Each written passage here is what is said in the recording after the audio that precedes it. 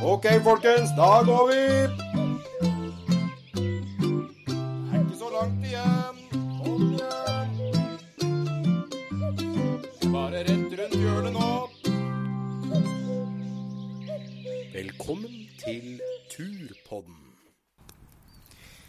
Ja, da sitter jeg ute i skauen her, og vi skulle jo vært 2 i dag, skulle vi ikke det, Trude? Jo, det skulle vi jo, men i disse koronatider så må vi nok være litt hver for oss tydeligvis en stund. Ja, sånn er det bare.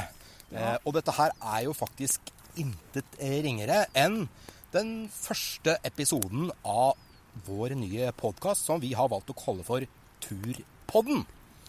Ja. Jeg heter altså Bjørn, og du het hva for noe? Trude heter jeg, vet du.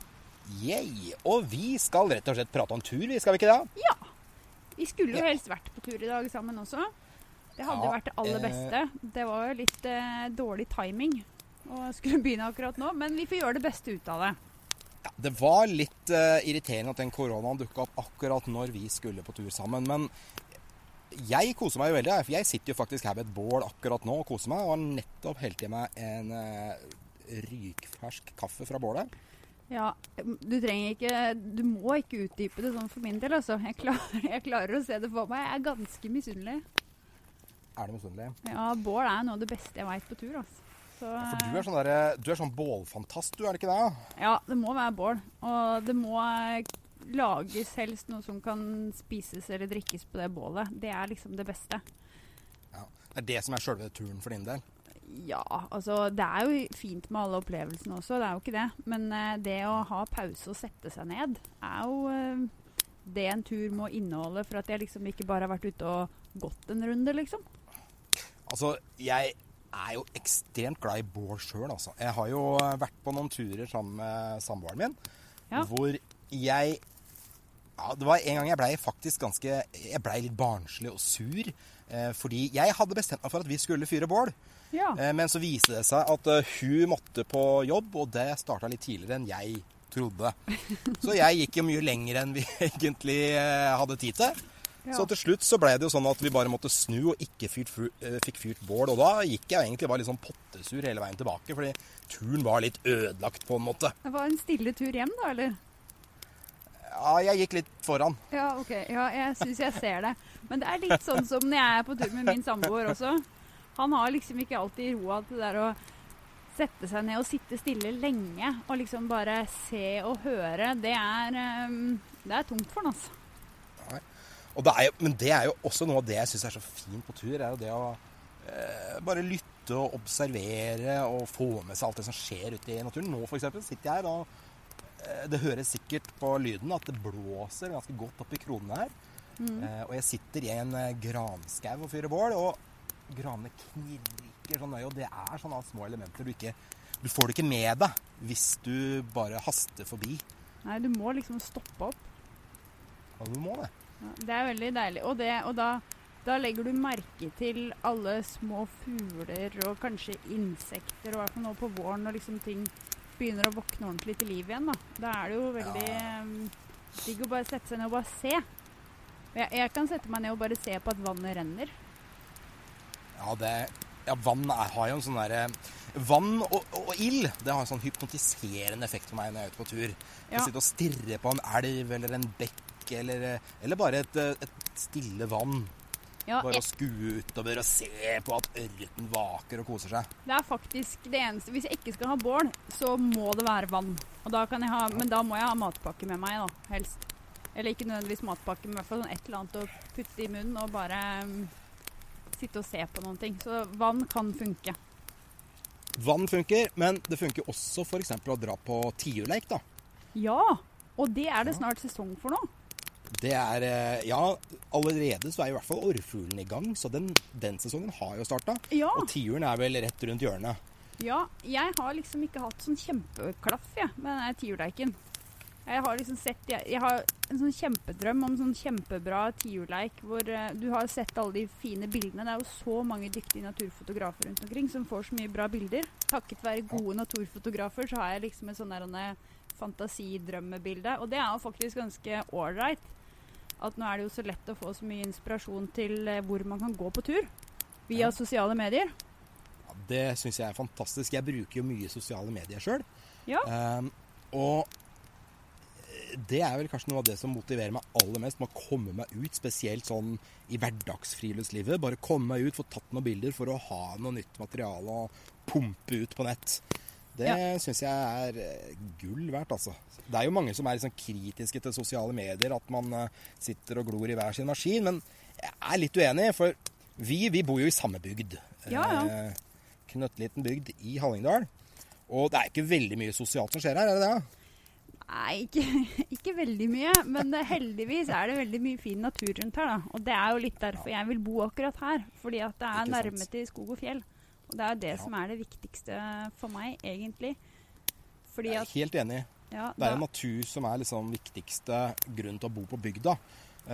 Men selvfølgelig så er det hyggelig å være litt sosial innimellom. Og da synes jeg at sosiale medier fungerer akkurat, for da kan jeg være sosial nøyaktig når jeg vil. Og så kan jeg bare legge fra meg telefonen. Du kan ikke bare legge fra deg folk som plutselig kommer rekende på døra, for eksempel. Og sånn sett så er det greit å bo litt for seg selv. Perfekt. Ja, du må helst bo sånn at du ikke ser naboen, men du kan plukke opp venner på telefonen når som helst. Det er helt perfekt. Ja, jeg synes det er en fantastisk løsning. Også jeg føler at jeg blir klar over ting som jeg kanskje ikke legger merke til når jeg går på tur selv. Sånn som diverse småfugler for eksempel. Jeg har blitt veldig mye flinkere til å skille arter ved at jeg har sett på bilder som har inspirert meg. Ok, denne personen den går på tur i samme område eller i samme type skog da, som jeg går i. Og da kan jeg kanskje se den fuglen. Og liksom legge merke til å lære meg litt om lydene, så jeg liksom kjenner igjen lyden at åja, nå er den i nærheten, så nå kan jeg kanskje se den. Ja, det er også det å dele erfaringer sånn på sosiale medier kan jo være gull verdt for å få en del input sånn sett. Ikke bare for å lære ting, men også for å få inspirasjon til å dra nye steder og utforske ting man kanskje ikke har gjort før. Ja, og jeg føler at i hverdagen så blir den der dørstokkmila, den blir litt kortere. Når jeg liksom føler at, ok, jeg vil ut og ta bilder, fordi at jeg vil dele det fine området jeg bor i med andre. Ja, og så er det ikke til å stikke under en stol da, at det er jo hyggelig å få mye likes på disse her turbildene sine også. Likes er alltid bra. Alltid hyggelig å føle at noen liker det du driver med. En litt sånn deilig liten dopaminboost der ved å få anerkjennelse fra andre. Ja, det er helt greit, kjenner jeg. Altså, men det er jo så mange flinke turfolk der ute som man kommer over, som er sånne navn man kanskje aldri hadde hørt om, men som man kommer over takket være fine bilder på sosiale medier. Og det er jo så spennende å følge.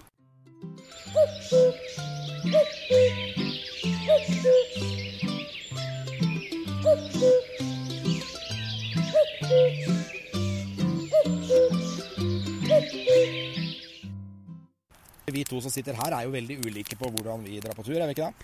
Jo, jeg tror det, altså. Det er ikke... Altså, vi hadde nok overlevd på samme tur. Det er jo ikke det, men altså, drømmeturen er nok ikke den samme, altså. Hva er drømmeturen din da? Drømmeturen min, altså, jeg er glad i å være ute, men jeg er for eksempel glad i å ha en hytte å sove på, og så er jeg veldig glad i å kunne jakte. Jakte, men altså ikke nødvendigvis med våpen, men også med kamera. Altså se dyr er gode naturopplevelser for meg. Ja. Altså, det er ikke så nødvendigvis så veldig nøye hvor jeg er og hvor lenge det skal vare, men jeg er ikke noe sånn der en uke og 2 på tur, det er ikke noe for meg, altså. Da vil jeg hjem og ha dusjen min i mellomtida helst. Ja, altså jeg kjenner jo til den der lengselen etter dusj. Det er egentlig ikke dusjen jeg pleier å savne mest, da. Det er cola. Cola? Når jeg har vært, når jeg har bikket en uke eller 2 på tur, da begynner jeg å kjenne at jeg har så lyst på cola, og etter hvert så begynner jeg å gå omveier for å komme meg innom turisthytter for å se om det er cola der. Det er det jo aldri. Det er aldri cola der. Så det nærmeste jeg kommer er som regel den der fruktcocktailen, hermetikkboksen. Ja. Så da kan jeg hyle ned på et par sånne. En del sånn der hermetisk fersken på DNT-etene. Det er sukkersuget som drar deg hjem fra tur, rett og slett? Ja, det er sukkersuget som etter hvert begynner å trekke meg mot sivilisasjonen.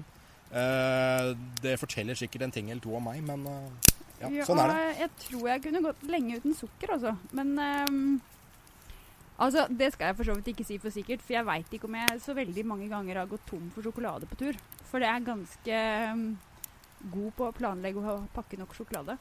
Nok sjokolade er veldig viktig. Ja. Jeg har jo noen kompiser i Trondheim som har vært mye på tur med. Ja. Og de undervurderte mitt sjokoforbruk ganske sterkt i begynnelsen. Du kan aldri delegere ansvar for å pakke sjokolade. Det går ikke. Nei, det har jeg skjønt etter det. Jeg var ung og dum en gang, jeg også. Og har lært leksa at sjokoladepakkinga, den tar du deg sjøl. Ja. Det er nok. Men hvilken årstid er din favorittårstid å dra på tur av?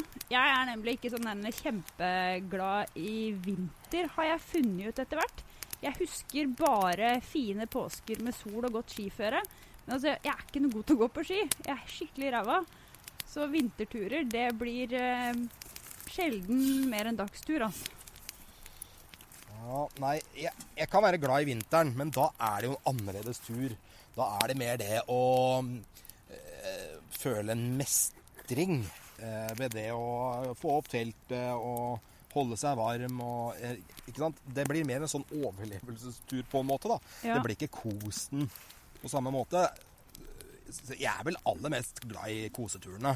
Ja, jeg er jo verdensmester i å fryse også, så derfor så er jo vinteren innmari slitsom på tur for meg. Ja. Har du noen tips til å holde seg varm, eller? Være i aktivitet. Være i aktivitet, ja. Ikke sett deg ned. Ull innerst og være i aktivitet. Nei, ja. Altså, det er, vet du hva, det ultimate greiene for å være varm hele tiden på tur, det sliter jeg med. Jeg har ekstremt dårlig blodsirkulasjon, men nå har jeg prøvd litt sånne, det finnes jo masse sånne fancy nye ting, sånne varmesåler og sånne ting. Og sånn der, hvis du sliter med hvis du sliter med at du er kald på beina, da, så sånn der heatbags for eksempel, som du kan putte i skoa, hvis du skal bare være ute noen timer, så er det kjempebra hvis det er kaldt, altså. Ja. Jeg vet du hva, sånne batteridrevne sokker og sånt, og jeg er akkurat litt for hipster til å drive og skaffe meg sånne ting. Da vil jeg heller klare meg med litt gamle ting, og kanskje heller fryse litt, altså. Ja, altså jeg er god på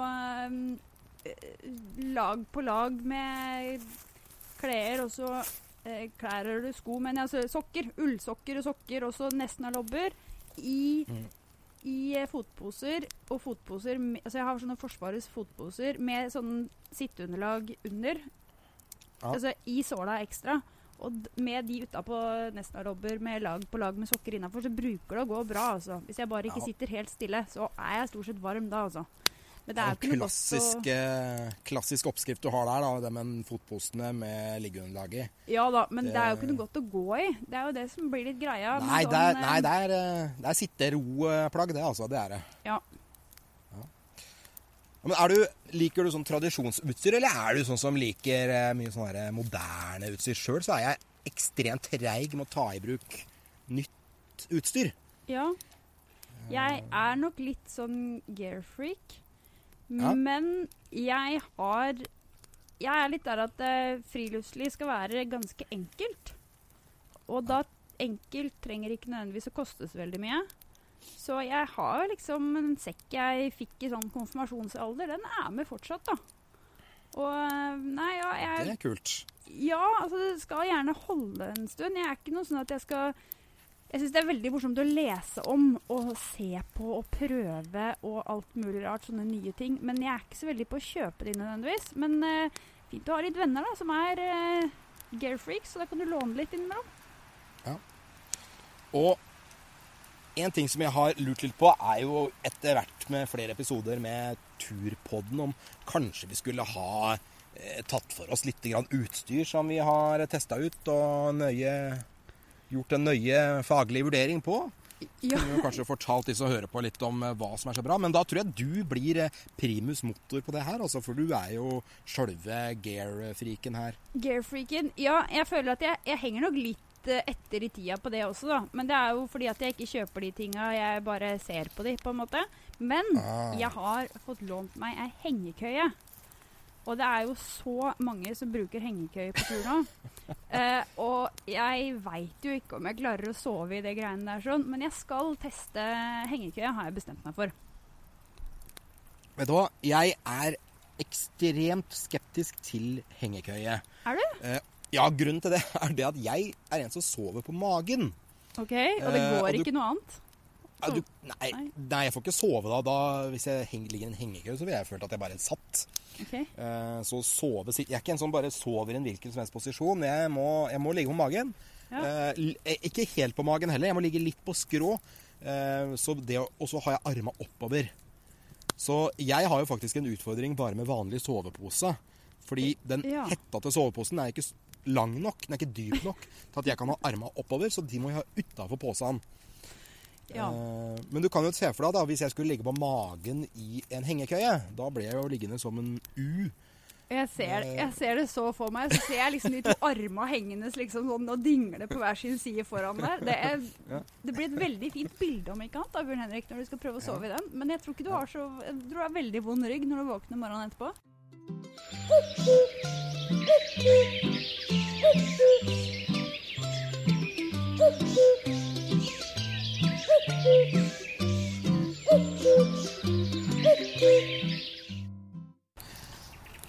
Oi! Hva skjer? Nå kom det en svarttrost inn i skogen her, og så meg og fikk fullstendig hetta, og så sa han, og så flaksa han av gårde. Stakkars, du var på tur i skogen hans. Ja. Men jeg synes det er litt artig, for svarttrosten har jeg først sett de første dagene nå. Og jeg tror det er kanskje det vårtegnet som jeg digger aller mest. Det er når du hører på kvelden at svarttrosten sitter og synger. Da er det vår, altså. Ja. Du pratet jo om i sted at du likte det å lære liksom fuglelyder og følge litt med. Vet du hvordan du skiller svarttrosten fra de andre trostene? På lyd eller på utseende, tenker du på? Hva? På lyd, bare lyd. Nei, kan ikke du fortelle meg det? Utseende er jo ganske greit, han er jo svart. Ja, han er svart. Ja. Men på lyd, så er det jo sånn at svarttrosten har veldig fin, melodiøs sang. Men han har ikke noen faste strofer. Han vingler veldig, han bare plyster. Men det som er spesielt med svarttrosten er at helt på slutten så klarer han ikke dy seg fra å komme med noe sånn skrik og skvæk. Så han har en sånn lang, fin sangstrofe. Og så avslutter han alltid med noe sånn på slutten. Okay. Og det er det bare svarttrosten som gjør av trostene. Kult. Da tror jeg jeg må sette meg ut nå en ettermiddag og høre, rett og slett. Ja. Det er ganske deilig, og alle de nye lydene. Nå kommer det nesten nye fuglelyder hver dag fremover. Ja, det er utrolig god stemning. Nå har jo bokfinken begynt å synge litt her. Og så har jeg begynt å få blåmeis i fuglekassa. Oi, allerede? Ja, de har begynt å inspisere. De er på visning i hvert fall. De har begynt å markere litt revir, og så har de begynt å jage bort alle de andre fuglene fra alle fuglekassene rundt huset mitt. Jeg har ganske mange fuglekasser også. Ja, jeg har ingen fuglekasser akkurat nå. Det er fordi at jeg hadde en katt. Og da synes jeg ikke det var så rettferdig å ha fuglekasser i hagen. For han satt bare og passet på dem, så jeg tok bort alle. Men nå har jeg ikke katt, så da kanskje jeg kan ha fuglekasser igjen. Vi har veldig mange på fuglemateren min i vinter. Ja, det er jo veldig koselig. Jeg hadde jo en veldig koselig gjest i dag. Ja, hvem hadde du på fuglemateren i dag? I dag hadde jeg kjernebiteren på besøk. Oi, den er ganske kul. Ja, den er kul. Han ser jo ut som en liten papegøye. Ja. Den minner mer om liksom en fugl du ser i dyrebutikken enn ute i skogen. Ja, fine farger. Ja, han satt der, fikk tatt bilder av han, og det var utrolig stas. Det synes jeg jo, på den måten så føler jeg jo innimellom at når naturen på en måte kommer til deg der du bor, så kan jeg føle litt at jeg er litt på tur bare ved å sitte på kjøkkenet. Har du den følelsen noen ganger, eller? Ja, vi bor jo nesten i skogen da. Men ja, jeg føler også det. Det å ha fugl på fuglebrettet utenfor kjøkkenvinduet, det er så ålreit. Å sitte på morgenen og liksom bare slappe av og drikke kaffen og se hvem som er innom. Det er kjempekoselig.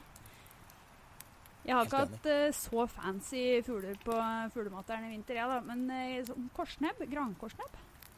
Grankorsnebb, ja, jeg har ikke hatt den på fuglemateren. Men jeg har sett mye av dem oppe i skauen her når jeg har vært på tur. Ja. Og det er jo fordi de som har vært på tur i vinter har jo lagt merke til det at på granen oppe til Line så er så utrolig mye kongler. Ja. Og grunnen til det er jo at det var så fryktelig tørt og trasig tidligere i fjor. Så nå overkompenserer disse her grantrærne noe voldsomt. De har jo hatt en kjempevinter. Ja, det har vært mildt og fint, så de har hatt muligheten til å virkelig stå på og produsere nå. Så det nå blir konglene klare. Ja, jeg liker småfuglen også. Jeg tror kanskje ikke at den der korsnebben var nødvendigvis og spiste på fuglemateren min egentlig, for jeg tror ikke det var så spennende for den det som var der. Men jeg bor jo midt i en stor skog, så han bor nok rett ved, tipper jeg. Ja. Nei, jeg har jo en annen som er veldig glad i kongler på fuglebrettet hele tiden, og det er jo ekornet. Ja, og den er ganske frekk. I starten så spiste han jo litt grann sånn der solsikkefrø og sånt nå, men han syntes det var litt kjedelig, det var åpenbart, så han kom ikke så veldig ofte. Så jeg har begynt å kjøpe inn hasselnøtter og legger ut, og det synes han er stas. Det er luksus-ekornmater, rett og slett. Altså, de fuglene og dyra som kommer til fôringsplassene mine, de er litt bortskjemte. Ja, ok. Ja, småfuglene, de har ikke bare fått solsikkefrø hos meg, de har også fått tørka melorm, de har fått peanøtter og meiseboller og masse sånne godsaker. Det synes jeg er skikkelig trivelig, for det står mer forskjellige ting jeg har der. Det står mer forskjellige arter får det på fuglebrettet. Ja, jeg husker min oldemor faktisk. Til jul så kjøpte hun en sånn spekkeskive, og så knøyte hun fast på verandaen, og den var veldig populær i løpet av vinteren. Og det var liksom julegave til småfuglen da. Det måtte være sånn. Det var jo tradisjon før i tida, det å sette opp juleneke. Ja, på julaften. Og, ja. Men det er jo litt det å føle, altså, når man ikke har tid i hverdagen til å gå lange turer i skogen, selv om jeg bor rett i nærheten av skogen, så er jeg ikke noe flink til å liksom, ta meg en time og liksom, gå meg en runde. Nei. Så da er det jo veldig ålreit det å ha fuglemateren der, for eksempel. Da. For da føler jeg liksom, for det første så får jeg mulighet til å studere de fuglene jeg lurer på hvem er når jeg er ute i skogen. Så jeg liksom kan lære meg de ordentlig. Og så føler jeg jo at det er litt sånn turfølelse i hverdagen, selv om jeg ikke nødvendigvis har tid til å ut og gå. Jeg er helt enig, og det er jo gull verdt i disse koronatider, hvor ganske mange blir tvunget til å holde seg ganske rolig rundt hjemmet sitt. Ja, så jeg har fyret litt bålpanne, altså. Du har det, ja? Ja, det har blitt bålkaffe på panna, og det får holde, det får duge akkurat nå. Ja. Nei, bålpanne i hagen kan være tur, det altså. Kan men, det? Jeg vet ikke. Altså, det er når jeg har abstinenser og ikke rekker ut, men det er fint vær og det går an å være i hagen, så kan jeg fyre bålpanne for å koke kaffe ute, fordi jeg holder på ute. Ja, fordi at bålkaffe er jo best. Det blir kanskje ikke helt tur, men du kan i hvert fall klare å få noe av turfølelsen med deg hjem da, ved å fyre i bålpanne, lage deg bålkaffe, gjøre litt sånne rutineting som du kanskje pleier å gjøre på tur, men gjøre det hjemme i hagen. Ja, og det synes jeg er veldig deilig nå, fordi nå trenger jeg noen ting å skru av hjernen litt med, fordi det er jo litt mye som skjer, og da er det veldig deilig å legge lite innsats og føle at jeg får mye igjen, og det gjør jeg altså med å lage litt bålmat og alt sånne ting på panna ute. Jeg har god tid om dagen, så da blir det slow cooking på bålpanna. Ja, men vi er jo heldigvis ekstremt heldige vi to da, som har skogen som nærmeste nabo. Vi trenger ikke gå mer enn 5 meter før vi er ute på tur i skogen. Nei, vi bor jo der andre har hytte vanligvis, så vi er jo heldige sånn sett. Vi er veldig heldige sånn sett. Vi har jo påskeferie hele året på en måte. Ja. På et vis så har vi jo det. Ja. Så vi er jo ekstremt heldige, og det tror jeg også. Jeg tror at i sånne tider som det her, så tror jeg det er ganske mange som er misunnelige på oss. Spesielt disse her som ikke får lov til å dra på hyttene sine. Ja, og jeg skjønner det, fordi at det er veldig deilig det å komme seg ut og føle at man kobler av, og jeg skjønner at folk blir frustrert når man ikke får gjort det, altså. Ja. Men jeg blir jo faktisk, jeg har kjent litt på den frustrasjonen selv, fordi jeg har hatt veldig lyst til å dra på fjelltur for eksempel. Ja. Men det er ikke så veldig langt du får gått på fjelltur når du har med deg telt og skal liksom unna, når du må holde deg innenfor samme kommunen. Da er det fort litt mer begrenset. Ja, det er jo ikke veldig langt opp i veien her jeg skal. Hvis jeg skal på topptur da, så er jeg jo nesten i neste fylke. Ja, det er ikke lange veien. Så vi har jo noen begrensninger vi også, og det er jo ikke det er jo om å gjøre å ikke drive og legge press på andre kommuner. Hva hvis du for eksempel brekker bein oppi der, og så er helsetjenesten allerede knestående i den kommunen du har endt opp i. Ja. så er det litt uheldig. Ja, og jeg tenker jo det at lite risikofullt hverdagsfriluftsliv er det som passer nå. Altså, Det er det som... Ut og rusle tur, kvalitetstid, slappe av, gjøre noen ting som om det å jogge seg en tur eller hva det er, bare noe som lufter hodet. Bor man i bynære strøk, finne en plass der det går an å fyre bål. Sånne ildsteder som man kan fyre i, og så, eller et eller annet. I hvert fall nyte de siste dagene før bålforbudet trer inn, for det er jo ikke lenge til nå. Nei, det er jo rett rundt hjørnet. Ja, det kommer nå i midten av april, 15. april, kommer bålforbudet. Og i morgen kommer Båndtvangen. Ja, og jeg har vært nede ved stranda her og latt hundene fått løpe av seg litt, for jeg synes det er litt synd for noen av de at de må vente så lenge før de får løpe helt løs, men det er jo heldigvis noen plasser der det finnes inngjerda områder, så de får strekk litt på beina over sommeren nå da. Jeg har jo trekkhunder, og de får jo egentlig ikke kjørt seg ordentlig ved å løpe løs. De kjører seg mest når jeg har knyttet de fast i meg selv, og de drar meg oppover lia her. Ja. Så sånn sett så blir det jo ikke så veldig stor forskjell. Sånn sett, de går ikke veldig mye løs ellers uansett. Men det er ikke så mange, det er jo mange som ikke er så flinke til å overholde den der båndtvangen heller alltid. Ja, og jeg synes det er synd, for at det er ikke alltid... Jeg har tenkt på det, også hvis jeg bare rusler rundt litt sånn i min egen verden og går på tur på en sti da, så er det ikke alltid jeg har kontroll på hva som er helt foran nesa på hunden min. Og det skal så lite til da, før de har satt nesa borti et eller annet, en kylling eller et rådyrkje eller et eller annet sånt nå, så er det nok til at mammaen kanskje ikke kommer tilbake da. Og det er jo helt krise. Og det er ikke alltid du ser at det skjer en gang heller, fordi at de rådyrkje er jo nesten usynlige noen ganger. Ja, jeg har jo opplevd det at jeg går med bikkja i bånd, og han rekker å spise lemmen før jeg rekker å reagere på at det var et lemmen der. Så man kan jo bare se for seg hvordan det er når de er løs. Ja, for noen år siden så hadde vi et rådyrkje som bodde nesten i hagen her. Og det var litt sånn vanskelig, fordi at hagen min er jo inngjerdet, men jeg var liksom litt redd for at hundene skulle være for nærme selv når de var innenfor gjerdet. Nei, vi får bare håpe at folk er flinke, og vi får oppfordre alle som hører på å være flinke, respektere både bålforbud og de retningslinjer brannvesenet kommer med utover sesongen nå, og båndtvang. Ja. Ta hensyn til de små dyra som nettopp blir født. Altså kanskje vi skal lage en episode med hvordan vi er på tur med hundene våre på sommeren. Vet du hva? Det synes jeg høres ut som en veldig god plan. Ja, det er nok bra. Men nå begynner det bålet mitt å brenne opp her, så jeg lurer på om jeg skal snøre sekken og kreke meg nedover snart. Ja, du får gjøre det. Så håper jeg at vi snart kan se hverandre. Det hadde vært hyggelig. Men enn så lenge så er det bra å kunne snakke sammen. Vi får håpe den vinden som blåser gjennom skogen her drar med seg koronaen ut av landet også. Ja, vi får satse på det. Så snakkes vi. Yes, det gjør vi da. Ha det bra. Ok, ha det.